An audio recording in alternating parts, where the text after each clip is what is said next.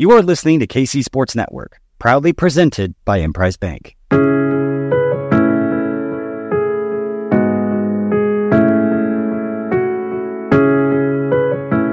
Coming up, the latest episode of KCSN Update.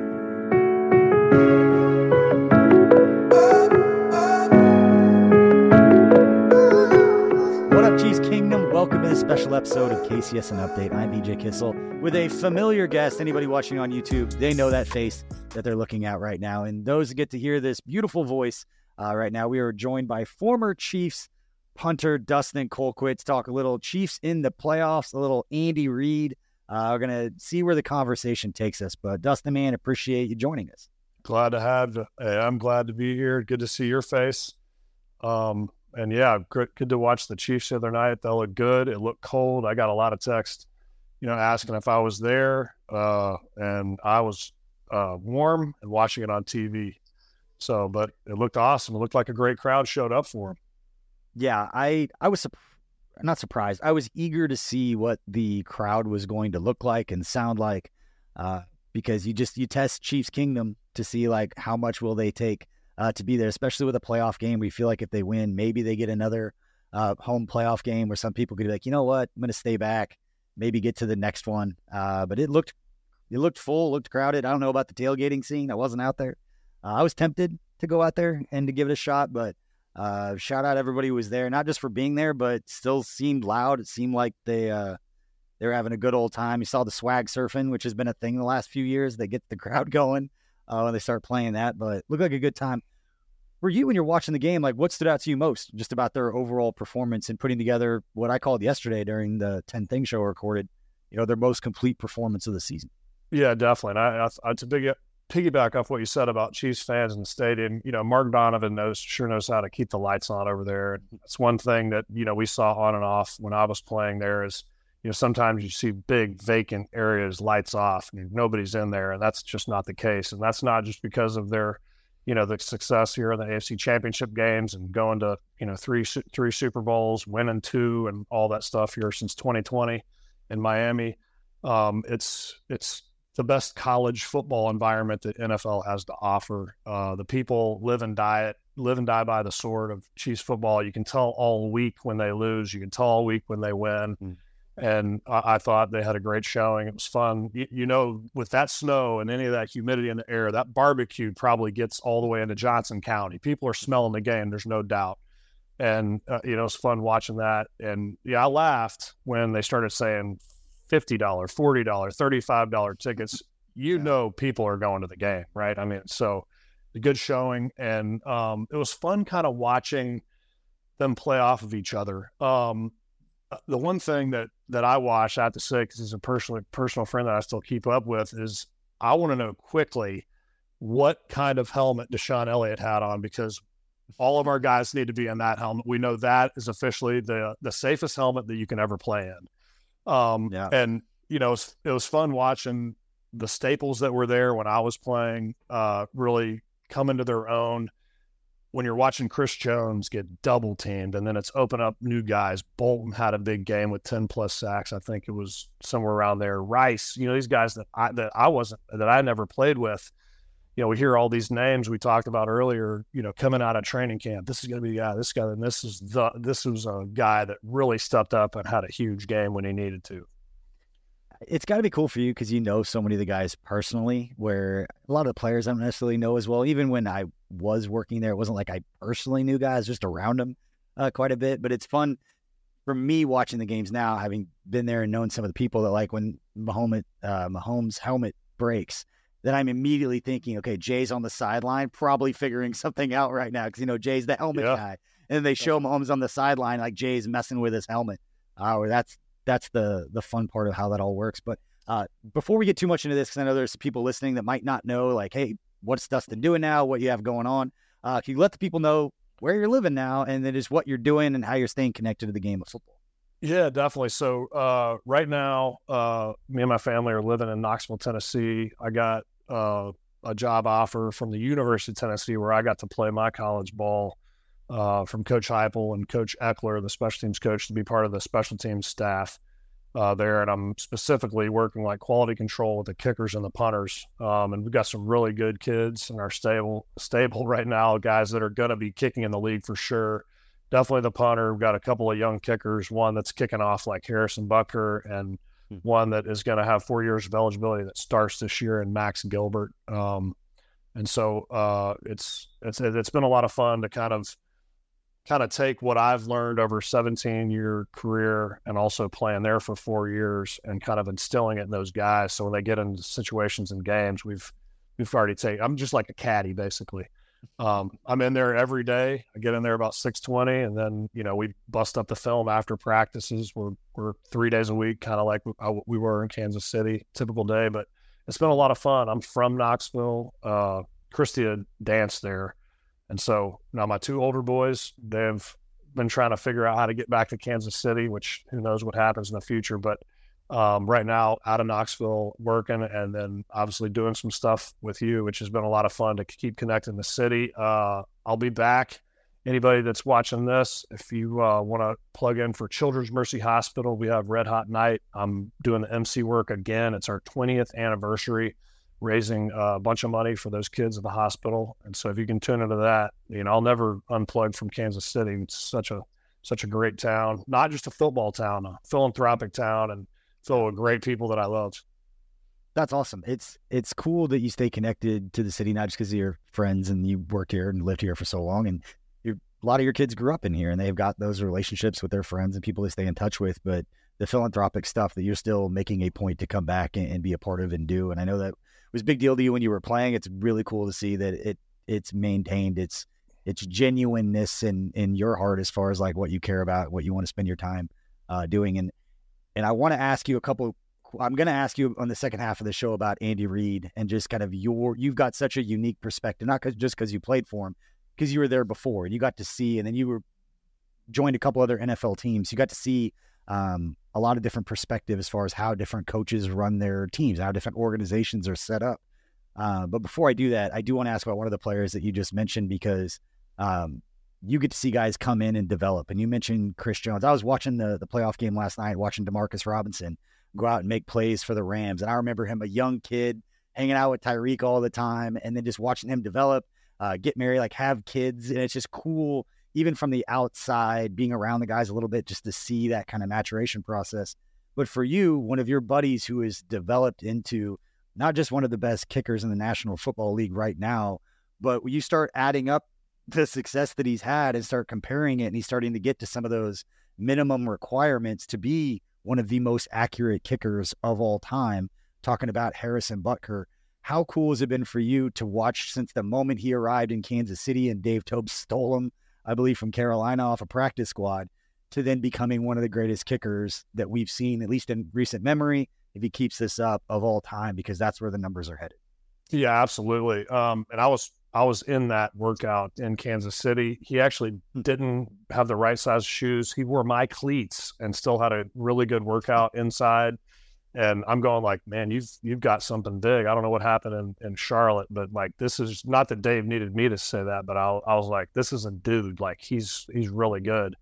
And it's funny, he kind of went out, I think, against Washington, maybe missed his first kick, but then he was really, really good the whole time that I was there in the Super Bowl. And this year he's really come on his own. And it's interesting. I've been watching film all year because I'm watching film on our kickers, and I always like try to show our guys that are doing things good in the NFL. I know Bucker's gone to that. He kicks and then breaks a leg. Looks like he does like a split squat and then comes up. And I think that's one of those interesting things that I don't know if he'll ever work that out. But at this point, why would you? I don't think he missed an extra point our year. Maybe missed 2 field goals the most, I believe it is. And so it's fun watching him do his thing. Kickoff guy's got to be, other than Washington, maybe 95% for the year. But he had to be up in that conversation in the 90s too. Yeah. So it's been fun watching him, but man, off the field, I love when he goes to Georgia Tech, does that commencement speech, and he says the best thing that you can do is start a family, have kids, settle down. And that is what our generation does need to hear. All the unhappiness, the anxieties, the depressions, like all of those things, like what Harrison is saying, like when you lock down and really focus on what's important, the morality, Jesus, whatever your higher calling is, and then raising kids up to be that, we'll have a better society. So it's fun watching him off the field. You know, he's a godfather to one of my kiddos. So like he is a great human being, and it's fun to watch. I don't even text like during the season. Unless something is like really awry, I don't say like, hey, look at this, look at that. This season, I have just been like, do your thing, because everything looks good in front of them. James Winchester has just done an unbelievable job, just like getting that ball right where you want it, where Tommy's not doing a whole lot of adjustments. Tommy has had a great season holding. And so it's been fun to watch those boys. And in that cold weather, you have to hold it. Yeah. The fish come in I remember we played them in 2008. They flew into an 89-degree temperature change, ended up beating us like 39, 31 or so. And so they held down the fort yesterday for those blue-collared Kansas City fans that are going to come out rain and shine or snow. I was meaning to ask you this because with the holding, with the weather being what it is, I know you can keep your hands in like, you know, warm and like a pack behind you. But is that like a much more difficult thing? Because I know you held all the kicks, whether it's an extra point, field goal or whatever. It feels like Tommy's job on that, with the weather being what it is one of those, like, if something's going to go awry, catching a ice football being thrown at you as fast as it is from that distance, that's something that very easily could go wrong. Yeah, and it's tough because, you know, James, when he's snapping the ball, he's putting where it becomes difficult is he's putting the tip on that ball on the wet ground and then snapping it back. And that wet tip is basically coming and you're catching it with your backstop, your backhand, and then you have a guide hand, kind of like basketball. And so, but he is like James for the past, I mean, really 21, 22, 23, he is really coming to his own snapping, both on shorts and longs. And Tommy this year just was lights out. I mean, laces, like, when I see guys miss kicks, and I watched it all year, extra points, field goals, and stuff like that, their laces are wrong or the wrong lean. You know, it is the kicker, but like when you don't get it right off the start, that had been the problem in the past. And this year it was super clean. It was very impressive. Yeah. So obviously Chiefs get the win over the Dolphins. We broke it down. We've had a couple shows about it, but looking forward, most likely scenario is the Chiefs end up playing Buffalo, going to what's going to be weather, whether it's just cold, whether it's snow on the ground. We don't know what it's going to look like in Buffalo. But coming off the most complete victory that we've seen, we know that this team is playoff tested in that they know how to handle themselves. They know how to kind of internally handle the adrenaline that comes with stepping on the field during a playoff game, where it just feels a little bit different, being able to handle those things. How far do you see this? You know, some of these guys in this room, like how far do you see this group going with some of the struggles that we had seen especially offensively from this team? Where do you see the ceiling of this team going? Do you think they can go all the way? I do, you know, I think that, you know, when I watch the Chiefs right now, obviously you have you have two of the best players in the National Football League at their respective positions between Mahomes and Kels. Mm-hmm. And when you have that much continuity on one side of the ball, you have three quarterbacks, because Andy can't step over that line and be a quarterback, but anything that he draws up, thinks about, and has a seasoned offensive coordinator, you know, the Matt Nagy's of this world, that is a cerebral version of like, hey, this may or may not work, this might. And so you get options. I always like listen to Tom Moore, Peyton Manning's offensive coordinator, because he goes, I don't give him plays. I give him recommendations. I give him two options, and then he goes out and does his thing. Now, this is a little bit different. When I watch, you know, Bieniemy was very good in maintaining the personality of that run game and holding stuff together, and Nagy has very good qualities too. And so the mastermind between Andy and Pat is what in the postseason not everybody gets, not everybody has. And because sometimes it's the first time people are being in the playoffs, but not for Kansas City, and not since 2019 season, where we had ups, downs, injuries, in and outs, and then we just even face the adversity of down by 20, down by 21, 24, whatever it is. They've been through every storm. And so when I said what I said a week ago, that you know, you got to be crazy if you don't think the Chiefs are going to be in the thick of this Super Bowl run. I said that because I saw the Phillies of this world on a 1-4 slide. I see San Francisco, when the lights come on, throwing 4 picks out of Purdy, which has been a lot of fun to watch. And man, the only thing that I see that's tough is the ability, like, we're not going to be able to more than likely do it in Kansas City if this keeps shuffling. That's the tough part. But what we also haven't seen is, you know, Green Bay is up and coming. Love had a great game last night. That was fun to watch. But we get a couple calls in that Green Bay game. We win that game. We are so close to being a 13-win season, hitting the playoffs anyway. So we have to look at some of those things. If we get calls like that down the stretch or during the regular season, we've won 13 games. Yeah, you can look at it either way. We've argued about this with Chiefs fans all year, is that as much as like, oh, they suck, trade everybody this, they lost one game by more than one possession. You can count on one hand how many times Patrick Mahomes in his career has lost by more than one possession, that they're in it. You could say if Kadarius Toney doesn't line up off sides, they beat Buffalo in that game if that touchdown stands on that crazy play with the lateral with Travis Kelce. But it's unbelievable. It's funny you talk about this dynasty and all of these playoff experiences and the game against Houston, that I've said this before, that the Chiefs dynasty, or whatever you want to call it, this golden age of Chiefs football right now that we're living in, if you had to pick one play that kind of changed the trajectory of it becoming what it has, it's Daniel Sorensen making a tackle on a fake punt. Yeah. That started that comeback in that game, which led to the run to win the Super Bowl. It all started with that, and then it was the fumble recovery on the ensuing kickoff after the next touchdown. But it was Daniel Sorensen, the little thing, being in the right place, knowing his job responsibility, and coming up and making the tackle on, I believe it was Justin Reid, on that play that he came up and made the tackle on to kind of get this started for the Chiefs. And I won't ever forget those types of moments because it's where everything started. Yeah, definitely. And obviously as Chiefs now, I'm a Chiefs fan, but still when I was playing, I was a Chiefs fan, especially when Patrick was throwing the ball because I wasn't punting as much. I was more holding and stuff. But, you know, I tell, you know, all the Chiefs fans listening, you know, when people talk about a 15% chance of rain, there's an 85% chance it's not going to rain. And I know that when we get in these situations, we don't know if we're going to get a bogus call like the rushing the passer penalty against Tom Brady that would have put us in the Super Bowl, and I guarantee you we beat those Rams, right? I mean, like that was one of the most exciting games ever for me to watch because there were so many punts. But for everybody else, it was a complete snoozer. There was people leaving the entire time after they saw like 7 or 8 punts go. They're like, I'm done. We're going out in Buckhead or whatever. But like when I see that, we're built for situations for other teams making mistakes, critical errors through analytics or whatever they're deciding to put really high in their regime, where we're not counting on analytics. We're lining up with our best players, spending 108% of our cash and going to try to kick your butt.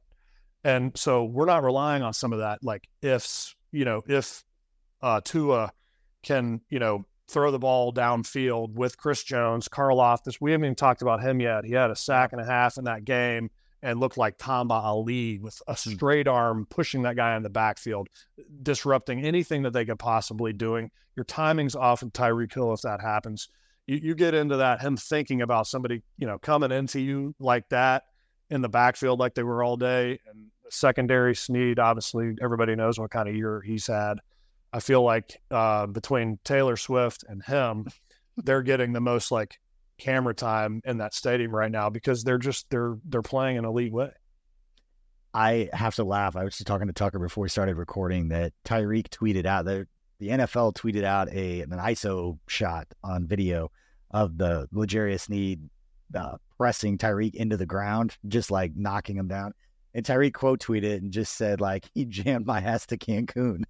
Like he owned it. He didn't try to make excuses. He tweeted the thing about Baldy, about being open in the double coverage and all that. And it was like kind of defensive, but every player's got a little chip. They're all competitive. But then with the one with Snead, he's like, yeah, he sent me to Cancun. And I think Ty's, you know, when you first get out of a building, I remember in Kansas City, that was really tough to be released. You know, I was told that, you know, I said, hey, if you're going to release me, it's 15 years. I won a Super Bowl. Just let me know. Let me hit free agency. I've got, teams that sound like they're interested. No, we're going to keep you, let you compete. And then they release you and you're bitter for a couple of years. It's tough.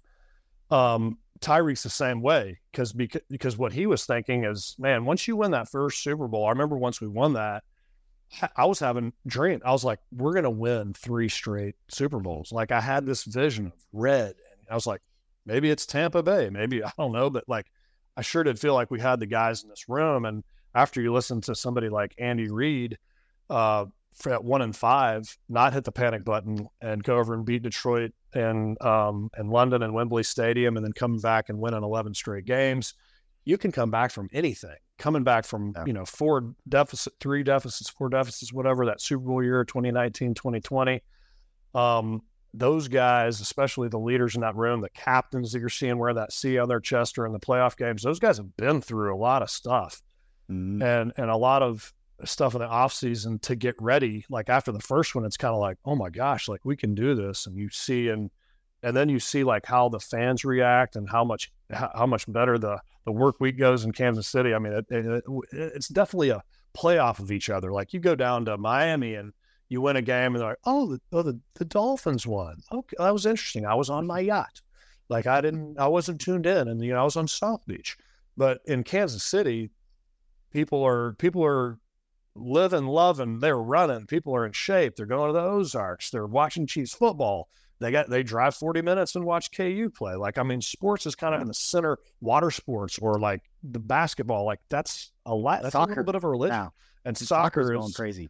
That's been fun. I've been trying to get into that locker room to train with some of those players. I played soccer my whole life. I was going to go to Brown University and play soccer. I wanted to go in there and just interview some of those girls. It's amazing. We're building the first women's soccer stadium ever. How's that going, by the way? Is it going? It's good.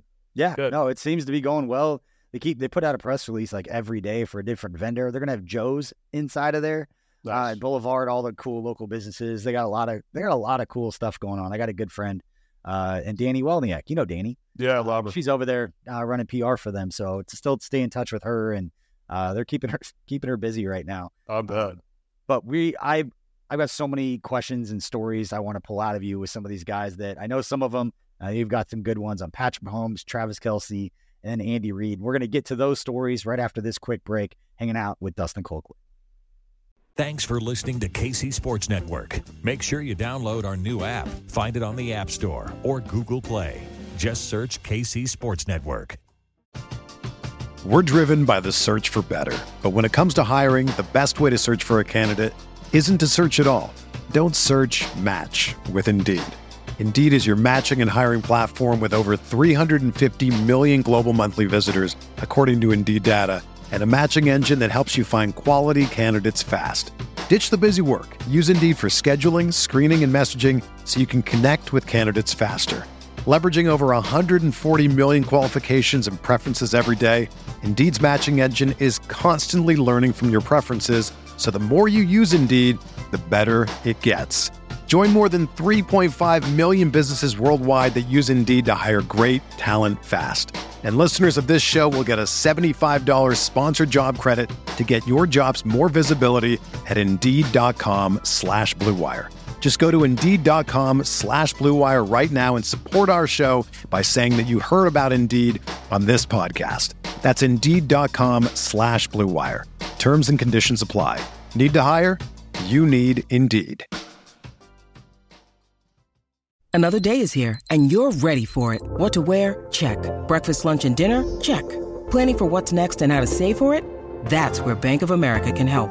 For your financial to-dos, Bank of America has experts ready to help get you closer to your goals. Get started at one of our local financial centers or 24/7 in our mobile banking app. Find a location near you at bankofamerica.com/talktous. What would you like the power to do? Mobile banking requires downloading the app and is only available for select devices. Message and data rates may apply. Bank of America NA, member FDIC. With HelloFresh, you get farm fresh, pre-portioned ingredients and seasonal recipes delivered right to your doorstep.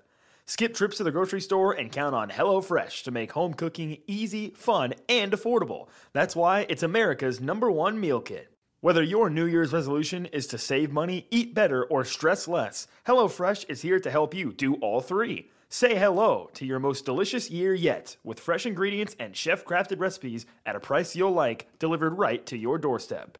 Make saving time your breeziest resolution with quick, convenient recipes delivered right to you. Just choose your meals and select your delivery date. HelloFresh handles the meal planning and shopping, so all you'll have to do is open your weekly box of pre-portioned ingredients and step-by-step recipes to get cooking. HelloFresh can make cooking with your family fun, easy, and simple. Go to HelloFresh.com/KCSN free and use code KCSN free for free breakfast for life. One breakfast item per box while subscription is active. That's free breakfast for life at HelloFresh.com/KCSN free with code KCSN free. Entertain, educate, inform. KC Sports Network. Welcome back to KCSN Update. BJ Kissel hanging out with Dustin Colquitt. All right, Dustin, we got thoughts on Chiefs playoffs, where they're at right now, but I want to pull some of these stories out of you because, again, you have such a unique perspective for where the Chiefs organization is right now. You kind of were there before it kind of got to this winning culture part of it, and then what it's done with Andy Reid so far. The question I want to ask first, and I don't think I've ever asked you this before, is when Andy Reid first got to Kansas City in 2013 and he arrived, you obviously knew the pedigree, you knew the success that he had in Philadelphia.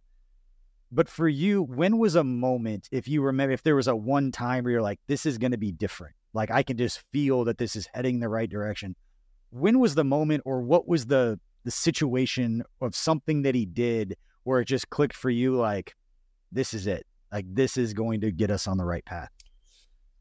Yeah, two things that stick out that were like just personal experiences for me is I remember I was training for the Pro Bowl in Hawaii, and the Chiefs were letting me come in and kind of kick in the indoor facility because it was like frozen tundra, late in KC before that game. And he was obviously in the building for a few weeks, and I'd been working out and doing stuff, and I had somebody come down on the field. I had like headphones on and like just started my workout doing.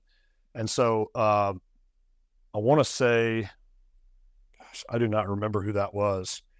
But somebody came down on the field, kind of tapped my shoulder and was like, "Hey, Andy Reid wants to talk to you." And so I was like, I took my headphones off. Like, okay. And he goes, "No, not right now. He wants you to finish your workout. He wants you to kick, do what you do here. He doesn't want to mess with any of that.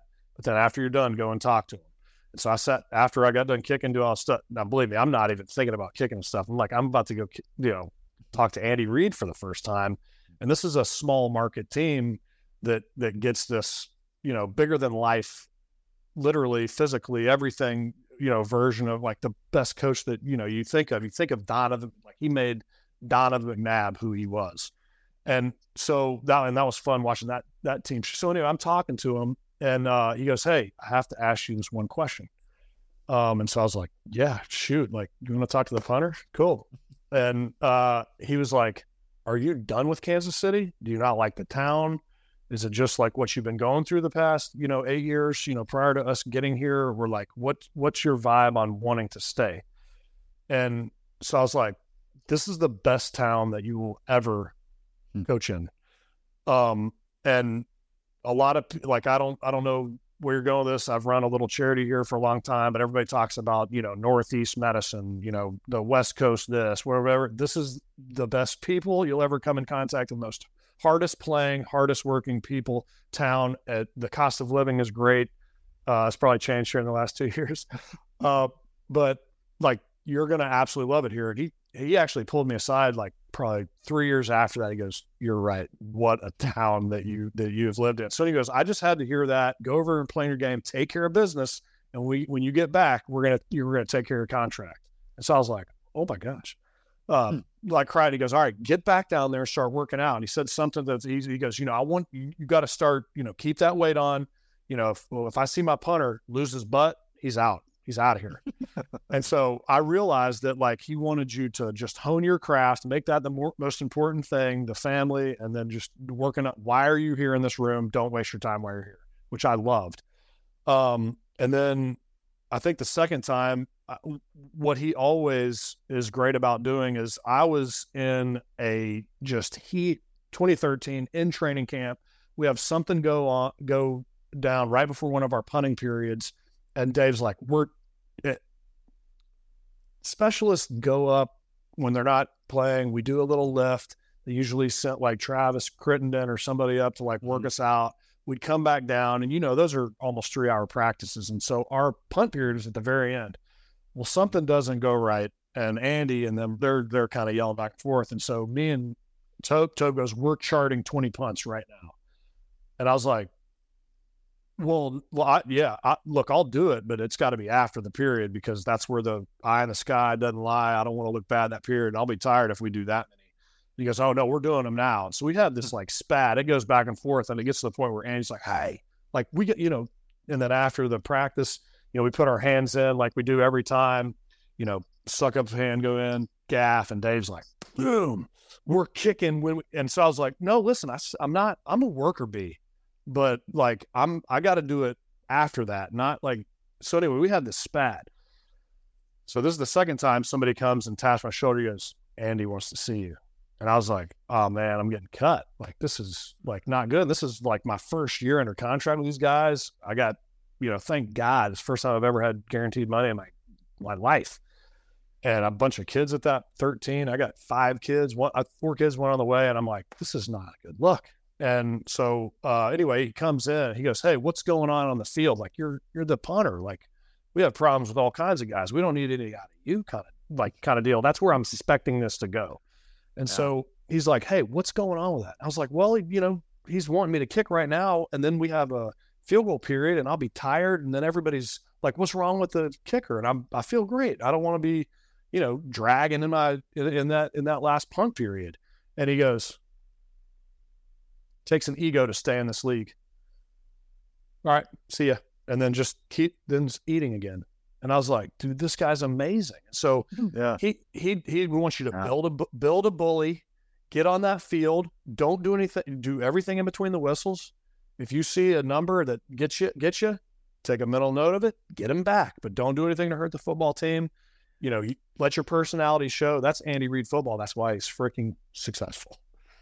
That's an awesome story that shows. And it sometimes it's hard to quantify or tell stories about the way, the reason why players who've played for Andy Reid feel a certain way about him. And it's not the same thing, it's not close to the same thing, but we'd kind of brought it up the last couple of weeks with the last regular season game and the incentives and the contracts for players. And is Travis Kelce going to get to 1,000 yards for the 8th straight season? Is Chris Jones going to be allowed to play against the Chargers to get his bonus?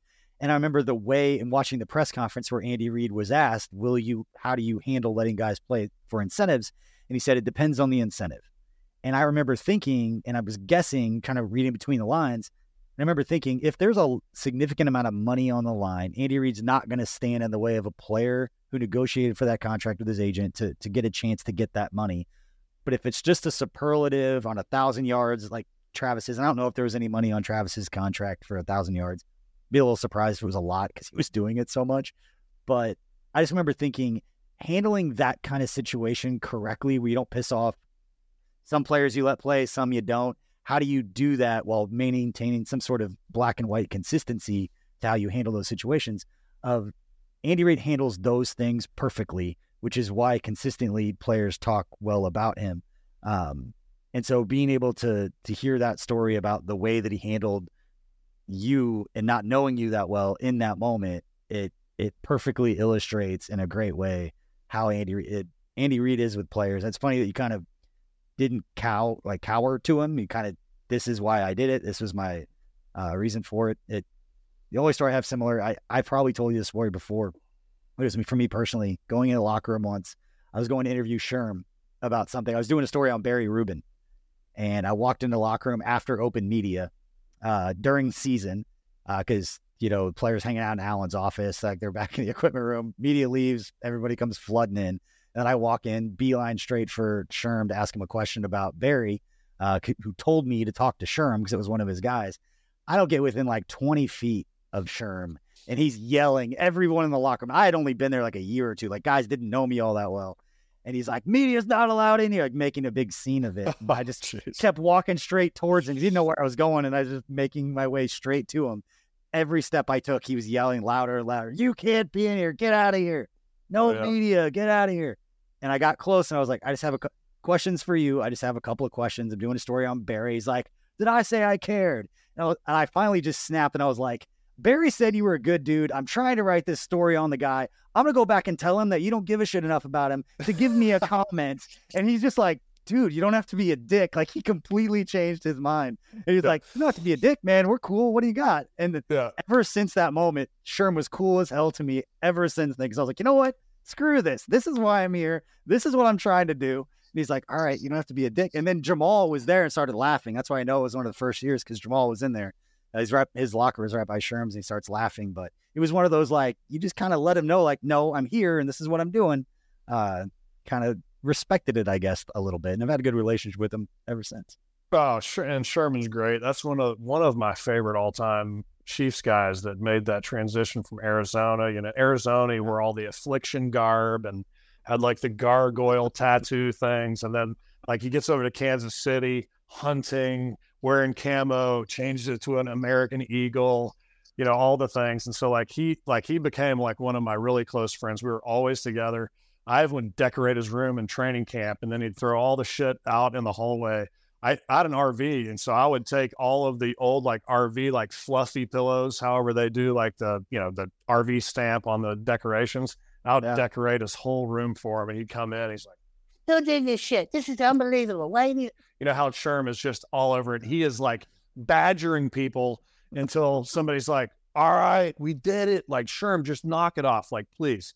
He's just gonna get at you until you figure it out. But he is one of the most selfless people that in a locker room situation you could ever meet, in a dying position in the NFL, that would do absolutely anything for anybody in that locker room, no matter where they come from, no matter what they look like, no matter how they act during the week. If it benefits the team, Sherm's there.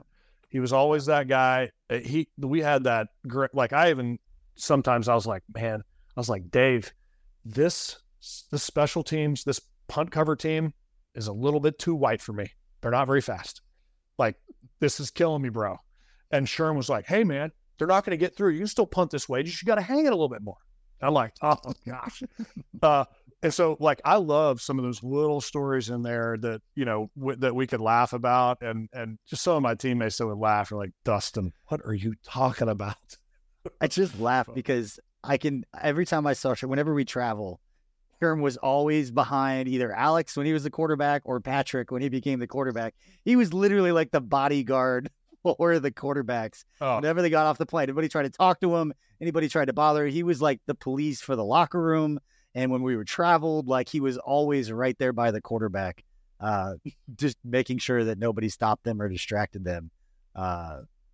He took it very seriously too. Awesome. Totally. And like, he was always like, he may never be that guy that is out front being a disruptor and, put, like, he would knock people out. Don't get me wrong. But like, especially when you're running those long distances on a punt or kickoff, you're never that first in, but you got to watch out on that second level, because he will knock a ball loose. He was always great about that, and ripping people up off the ground that were on our team that got hit. Or if you step on somebody's fingers or anything like that, your ass is back. Your back's on the grass if you're on the other team. He was always that enforcer. You knew it was coming. Him and DJ Alexander during that couple year era. Those guys, I remember seeing a lot of early fair catch signs and guys on their backs right on the line of scrimmage. And that's Anthony Sherman. It's Frank Zombo, DJ Alexander. I don't know how his neck is still as long as it used to be. DJ would torpedo DJ Alexander. Oh, yeah, I loved him. I forgot it. I loved him. Good dude. He's a good. That whole draft class that year with, God, who was the other linebacker from Georgia? Robert King. 51. Yes. Gosh. With the dreads. Dang it. This is gonna bother me. Oh, it's gonna bother me too. I hate when that happens. Rakeem Wilson. Wilson. There you go. Yeah, Rakeem Wilson. Yep.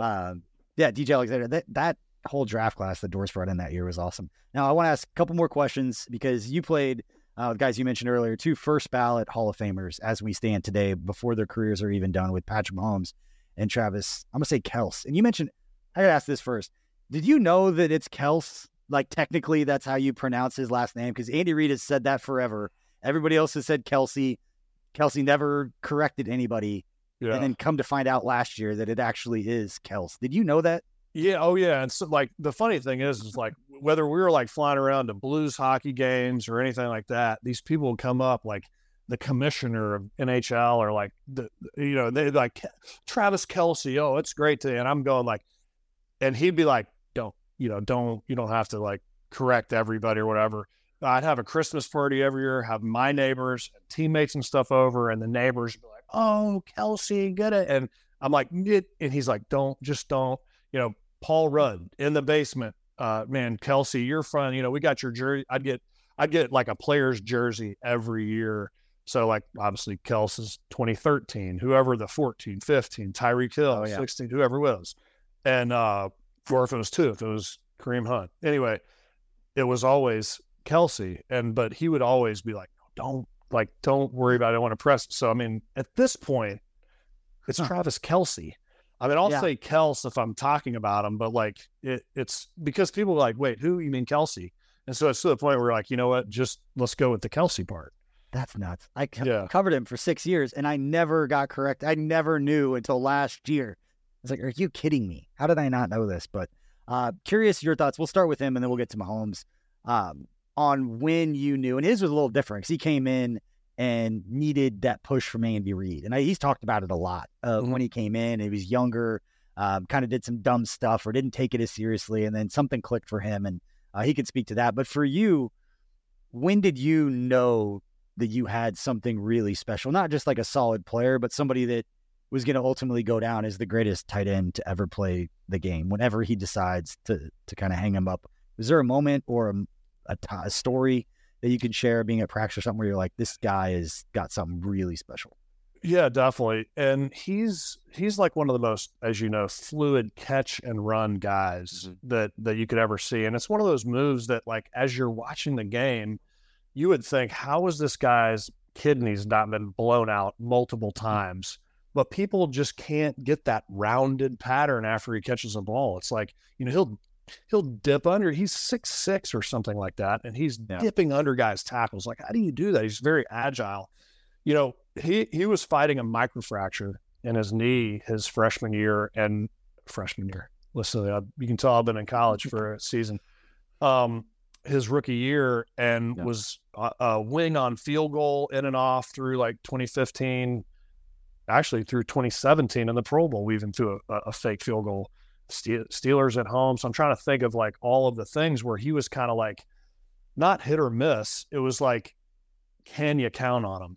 Yeah. And when I realized how important he was, one was hanging up, at Christmas parties or like getting out with him and about eating dinners and stuff like that, I realized this is a kid that's passionate about football, passionate about fashion. Anything that he's into, it's 100%. In the beginning, it's easy. First time you get a little money in your pocket and you're still kind of going out doing. And so once he started having like girlfriends, he was in. He was a solo guy, which I really like. It says a lot. But when I saw how important he was when he got a concussion and out against the Titans in that playoff game. You realize like he is integral to our offense. Andy Reid knew it. If he was late for a meeting or anything like that, he would like. And what Andy's really, really good at is treating everybody the same, differently. And in the beginning, you had to treat Travis a little bit differently because you knew he was a superstar. He was Chicago Bulls like Dennis Rodman type, where Phil Jackson steps back and goes, we're going to give you 3 days off. And Jordan's going, what are you talking about? He's not even going to come back if you give him 3 days. Like, what's his stake going to be coming back?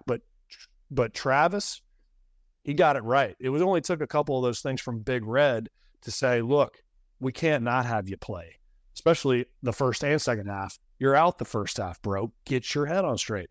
And so once he got back, though, he had like a big transition of where you could really count on him to deliver, not just on the field, but once he was part of that unity council, Andy is good about doing stuff like that. He's like, you know what, bro? Your ass is in the unity council. And so, you got to be at that meeting.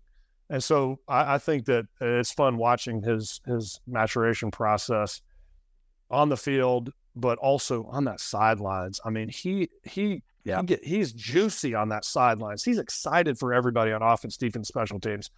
I've never had a whole lot of guys just get totally pumped up about a big punt that's not on the defensive side of the ball, because it helps them out more. Obviously, those big guys like running that big diagonal line into that 10-yard line. But he would get stoked about, big kicks, big punts, big tackles. And so you got to have a guy that brings that kind of juice every day. I still think to this day, and I've talked about it a couple of times, to this day, my favorite interview I've ever had when I was working at the Chiefs was with Travis. It was at the Radio Row of the Super Bowl. It was the Patriots-Falcons Super Bowl. And I went down to cover it because everyone in the NFL that does media goes to the Super Bowl for Radio Row week. So you can get a lot of interviews with a lot of different people. It's actually where we sat down and we interviewed Patrick Mahomes 3 months before they drafted him. Like, we have that sit-down interview, which, looking back, to the coolest interview that we have, that we were able to save that video, because his agent, or his Matt Stenberg, Lee's kid, was walking around with him. I think Chris is probably around somewhere, but Matt was walking around saying, "Do you want to interview Patrick Mahomes?" I was like, "Yes." Like, I'm a K-State fan, watch the Big 12. We may take a quarterback. Yes, sit him down. Well, we interviewed him. But in talking with Travis, I'll never forget him telling the story. And I think he was referencing the Pro Bowl from the year before.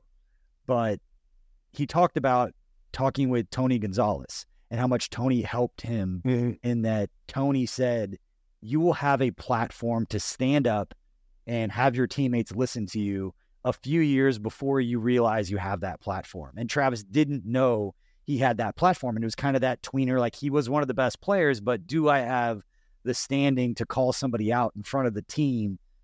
How comfortable do I need to be in my own skin with my role in this team to do that?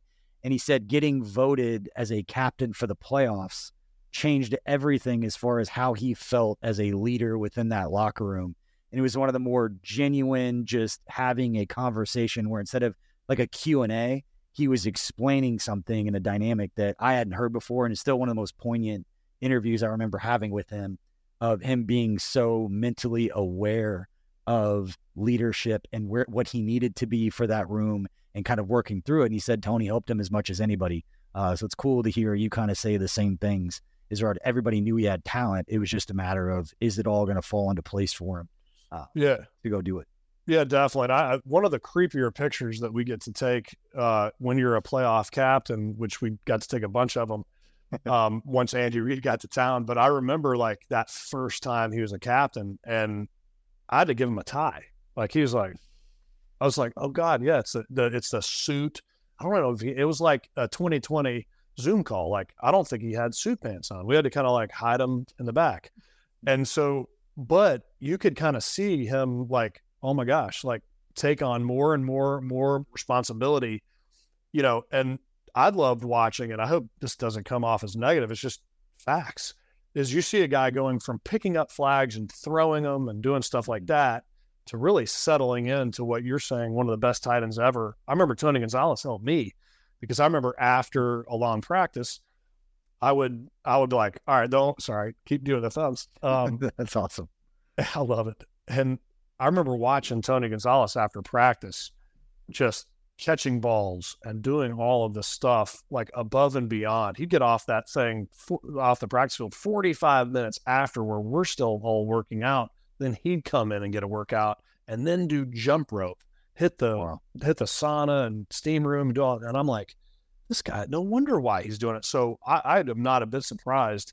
And Tony wants you to affect you to the core. Just to give you an example of what he did for Travis, for me, I remember Tony's last year here before he went to Atlanta, I think in 2012, was he here in 11, right? Or no, he wasn't here. He was gone in 9. So his last year, 8. Herm Edwards' last year, I was Tony's plane partner, sat right next to him on the plane. Mm-hmm. Kyle Turley was right behind me. And so I got a lot of wisdom going back from different, like, angles, from both of those two guys. But I remember I ordered a steak on the plane, because you eat great on those charter flights, and they want you to be full of energy, no excuses, no holds bar. And so I ordered this thing, and Tony's like, no, he'll do the fish. And I was like, oh, no, I don't want fish on a plane. He goes, no, you don't want that steak. It'll slow you down. I'm like, I don't need to be fast. I just need to hit, high hang time balls so it doesn't come back this way. And he goes, he'll do the fish. I got 2 pieces. There should be 2 back there, 1 for him. And I'm going like, so he's going to like dictate what I eat if I sit next to him? And like, I thought this was going to be a fun process. So as the flight goes, they're like, do you want any cookies and milk? And I'm like, yeah, I'll do both. And he's like, no, you're not going to do that. I have this, gluten-free, before gluten-free was a thing, like this little brownie, but it's like a protein brownie. It's going to be great, and he'll do that. And I'm like, so I can't do red meat or cookie. And he's like, no, it's the sugars. You got to stay away from that. And it's going to just slow you down. And I remember going like, all right, I got to clean up what I'm doing off the field if I want to last as long and as good as this guy has been. And Will Shields was the same way. I mean, those guys, every part of their game was thought out. And so that's when I started doing that and just being a stool for a guy. If he comes in and because I had stuff going on in my life that I didn't want to bring into work, and all of us do. And so I remember those guys being there when I needed them. Trent Green, Eddie Kennison, all those older guys. And I remember going like, I've got to be like this for this new wave of guys. And it's crazy. I've gotten to play with those 2 first ballot Hall of Famers. And now with Kelce and Mahomes, watching them, and Chris Jones. I mean, nobody says that about him. Maybe they're starting to say it right now. He's a dude. He's a wrecking ball. Yeah, he is carving out a niche for himself, and his next wave will be interesting. But let's talk about Mahomes a little bit in the moment. I've got a story I've told 1,000 times, but curious for you because that last year, the year he got drafted when he was sitting, he'll tell you, he's talked about before, like he needed that time to sit. He needed that time to learn, and that he wasn't going to be the 2018 of Patrick Mahomes if he played right away, which I think some fans rewriting history that would have been that way. And I think if you ask Mahomes, he was not ready for that. Not that he wouldn't have been good. Don't get me wrong, but not at the level that we saw. When did you know that it was special? Not just the arm talent, but when did you know that it was all there for this kid if he put it all together and it worked out the way that it was seemingly starting to? Yeah, I think that goes with kind of his work ethic and his competitive level. I remember when Chase Daniel was the backup quarterback before he was, and Chase had a great team building mentality where he could play that two offense against the number 1 defense and throw you some picks and let a linebacker get lucky and bat a ball that comes down to the safety, and the defense like freaks out, and it's a warm fuzzy feeling at practice and training camp and stuff like that. And Chase could handle that and also pick them apart and be that clipboard guy that is in Alex's ear and getting anything that Doug or Nagy or anything wasn't getting across, that I'm a player now perspective that he could give to Alex. Yeah. But when Alex and Mahomes were together, I remember watching those second team, like the OTAs, and then those second team offense versus the first team defense, and Mahomes didn't give them shit, like nothing. Yeah. Like he's like, I'm not throwing picks so you guys feel good. I'm carving you up so you get the experience of you feeling what I'm doing at practice. So like it was a whole nother level. Now maybe when he says, I wasn't ready, that's because God fashioned it in such that Alex Smith was there first. And so who knows? We don't even have to have that argument because we know he's ready. And we know that in 18, like he was fully ready, and it was because of some calls at the end there, like the D Ford stuff that you're just like, oh my gosh. So anyway, but what Alex was able to give to Patrick to kind of fully get him like ready for that first start, like he did in Denver during the regular season, I think what mimicked and mirrored that was, for the first time in 2013, we had depth at every position. We had continuity in our box where everybody was on the same page of winning, whether that's business and football or however that went. And we watched Andy Reid bringing a young Brett Veach in that little Philly wheelhouse, but tutelaged by John Dorsey first, so he could gain any experience that he needed to before Veach was the guy. I'm sure that was kind of part of the plan all along. I can't speak of that because I don't know. I'm not in those conversations, but I got to watch Alex Smith and Mahomes and also, coach Dorsey and Veach really sharpen each other in a process that was fun to kind of organically see happen.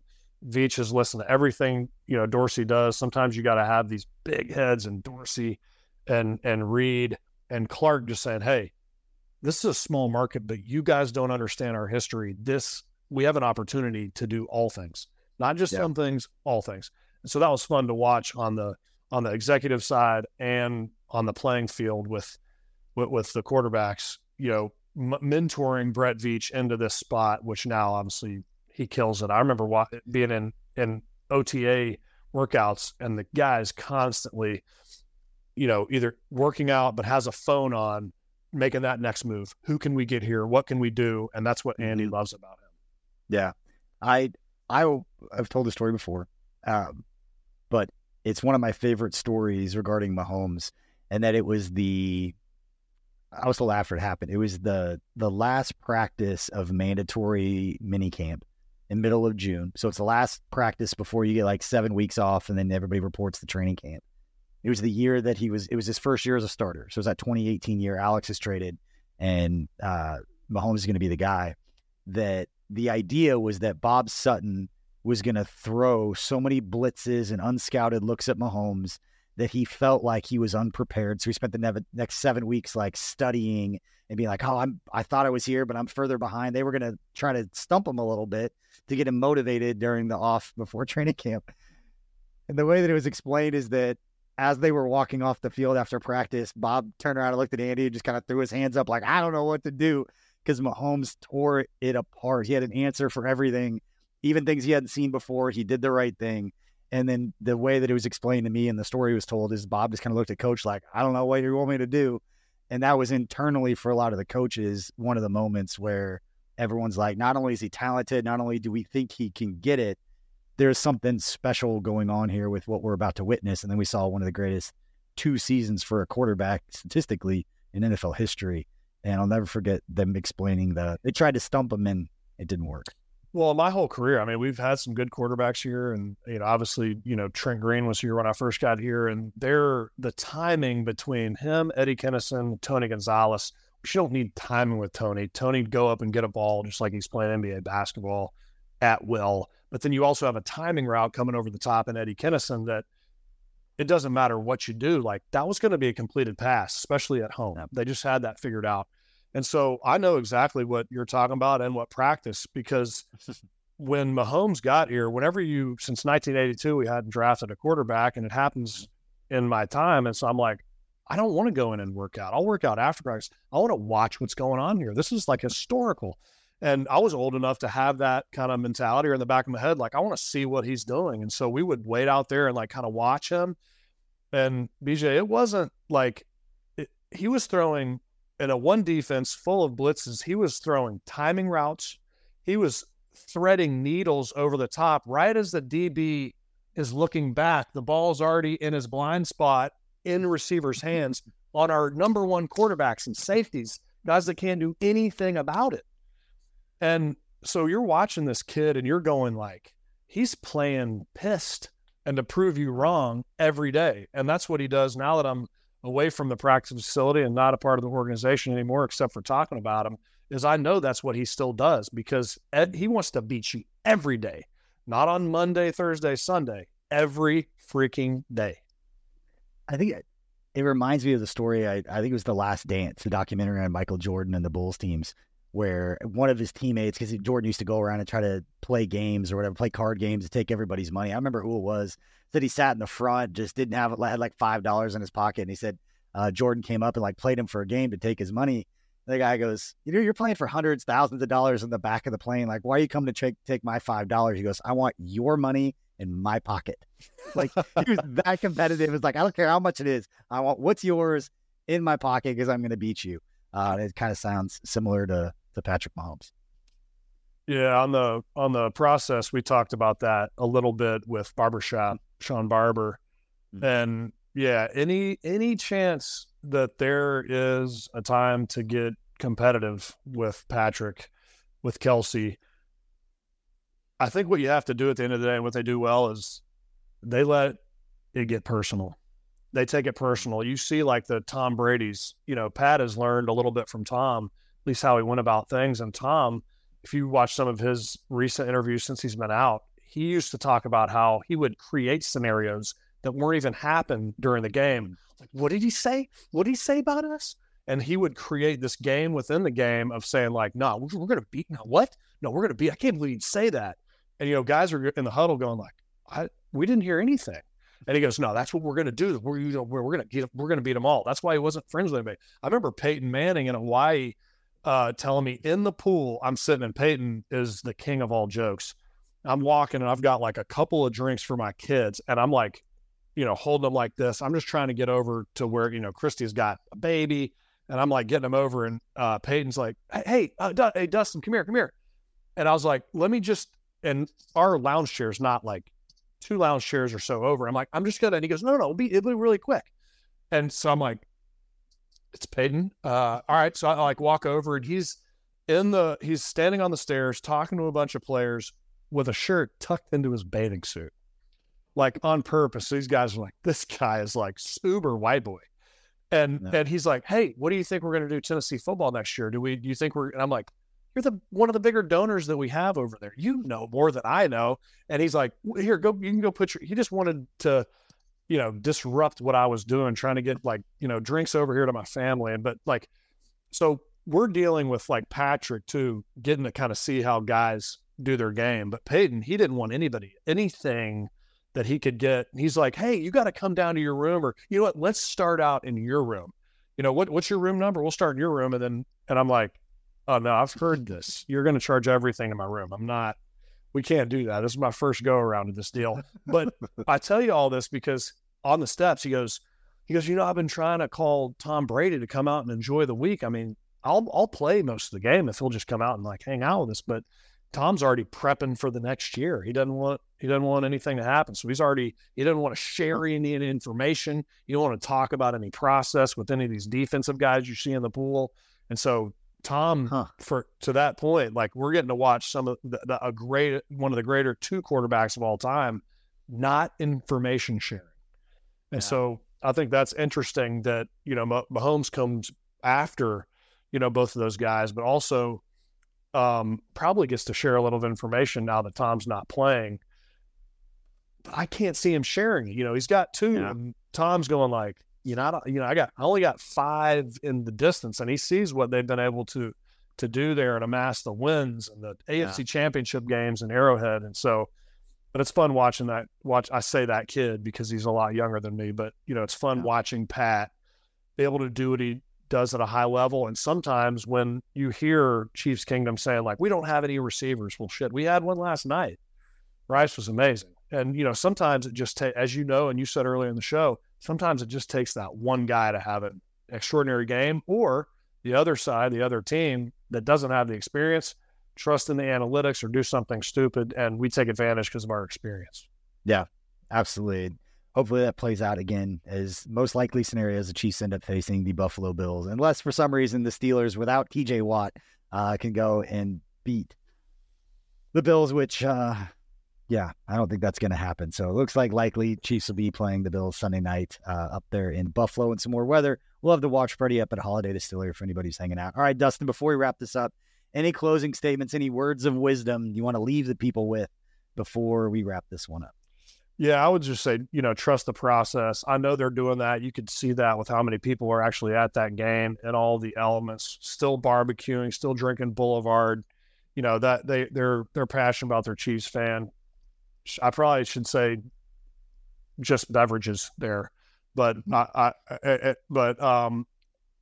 think that you have to be patient. Those guys they spend countless hours after coaching this past year. I really understand the time and effort that it takes to breaking down an opponent, and you trusting all of your different departments to scout what we need to do and what we need to do best. And that showed. It's tough. Anytime you come from, South Beach, unless you fly in and practice at one of the local area high schools, you can't get ready for that kind of cold in Kansas or in Missouri, where we're right off of I-70 there. And they've been so tough to beat. They're going to be going on the road. They've fared well on the road this year. We just haven't gotten a lot of the calls that go our way. I think that, I see this going well, and I'll support my claim. I see him going far and right in the middle of the Super Bowl this year.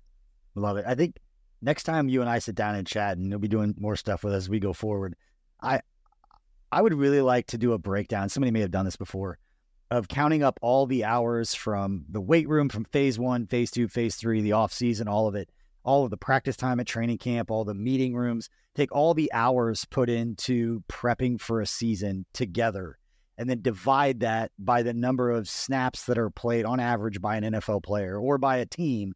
And to say, for every snap that's on the field, that's 86 hours worth of work in the offseason from these guys. Because it's going to be something like that, about the amount of time spent prepping and then the amount of plays. Like, there's so much work that's put in that's the only thing I ever used to get pissed off about when I worked there. There's one thing that fans used to say that would piss me off is, these guys don't care. They just want to collect a check. They're just doing it because they make a lot of money.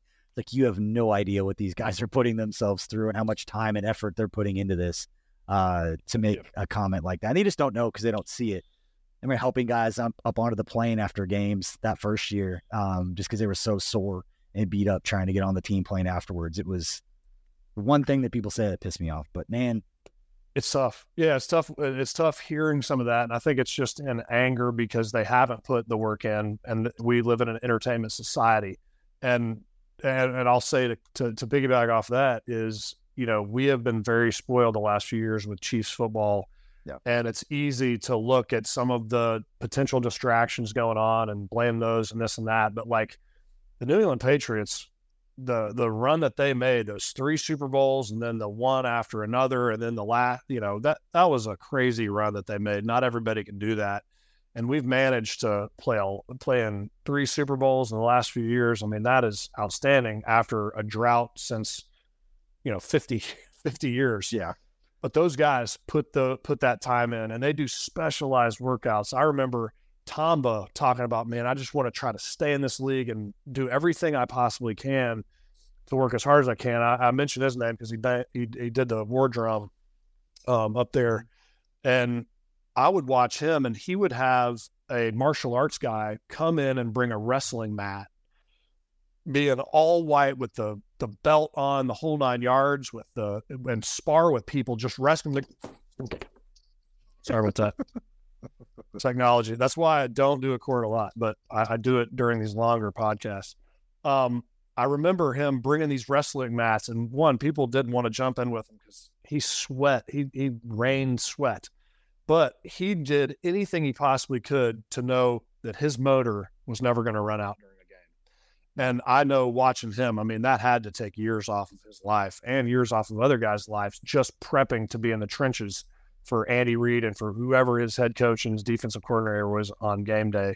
And those guys put in countless hours. I know they don't leave the facility. I'm sure Mahomes, 7, 8, 9, 10, whatever he can do to get one thought or one reaction or one quick thought of like, hey, this is what they're probably going to do in these situations. And knowing Andy Reid, anything he draws up, Mahomes can do. So they're putting that time in for sure. It's on that other side of the ball, how much of these other teams kind of prep for that and drafted for that and free agents for that. And that's what's going on here a little bit. For sure. All right, man. Unbelievable stuff, Dustin. We appreciate you for joining us, and make sure I'll give you a chance to plug it here as we close out this show again. You'll be back first week in February with the benefit for Children's Mercy. Give you a chance to do that, but I appreciate everybody for listening. Again, hit that like and subscribe, and we'll have plenty of more content you getting ready for the Chiefs divisional round matchup. Whoever it is, whether it's the Texans at home on Saturday or likely the Bills on the road Sunday night. And again, we'll be doing the watch party up at Holiday Distillery in Weston. There are limited spots, so make sure you get on our social media channels. We got the links. Sign up, reserve your spot, come hang out. We'll have Mission Taco up there. We'll have some drinks. Should be a good time. But Dustin, when you're back, for anybody who's listening that wants to come hang out and support, when and where can people find that information? Yeah, definitely. I do a lot of stuff still back in city, whether it's podcast stuff or hospital work or Team Smile. I'm always trying to get back to KC, and so I can give you a bunch of information if you want to put out later. But the next time I was supposed to be here doing this live with you today, and just it's snowing in Knoxville, it's snowing all the way up in, Crossville, the Plateau, Nashville. My flight got canceled at, right before midnight last night, so I couldn't make it, but I'll be back 2nd, 3rd, and 4th of February in KC. Come out to Red Hot Night for Children's Mercy Hospital. We're just like we're the winter version of Big Slick in the summer that benefits all of those kids and benefits, and all that money stays in Kansas City, and families and kids come in from all over. So that's my plug for KC and Children's Mercy Hospital. Great stuff, man. Love it. Love the support you still have for the city, and appreciate everybody for listening. And again, we'll have more content getting you ready for the upcoming matchup. The KC Lab guys will be going live tonight. Only Weird Games will actually be going live tomorrow. So a little change up on the schedule, but appreciate you all for listening, and we'll catch you next time. Thanks, BJ. Thanks for listening to KC Sports Network. Don't forget to hit that follow button and leave us a review if you like what you heard and think others would as well. You can find all 6 of our channels at KCSN, covering the Chiefs, the Royals, Sporting KC, and the KC Current, plus KU, K-State, or Mizzou, by searching KCSN wherever you listen to podcasts. We're also on YouTube. Entertain, educate, inform. KC Sports Network.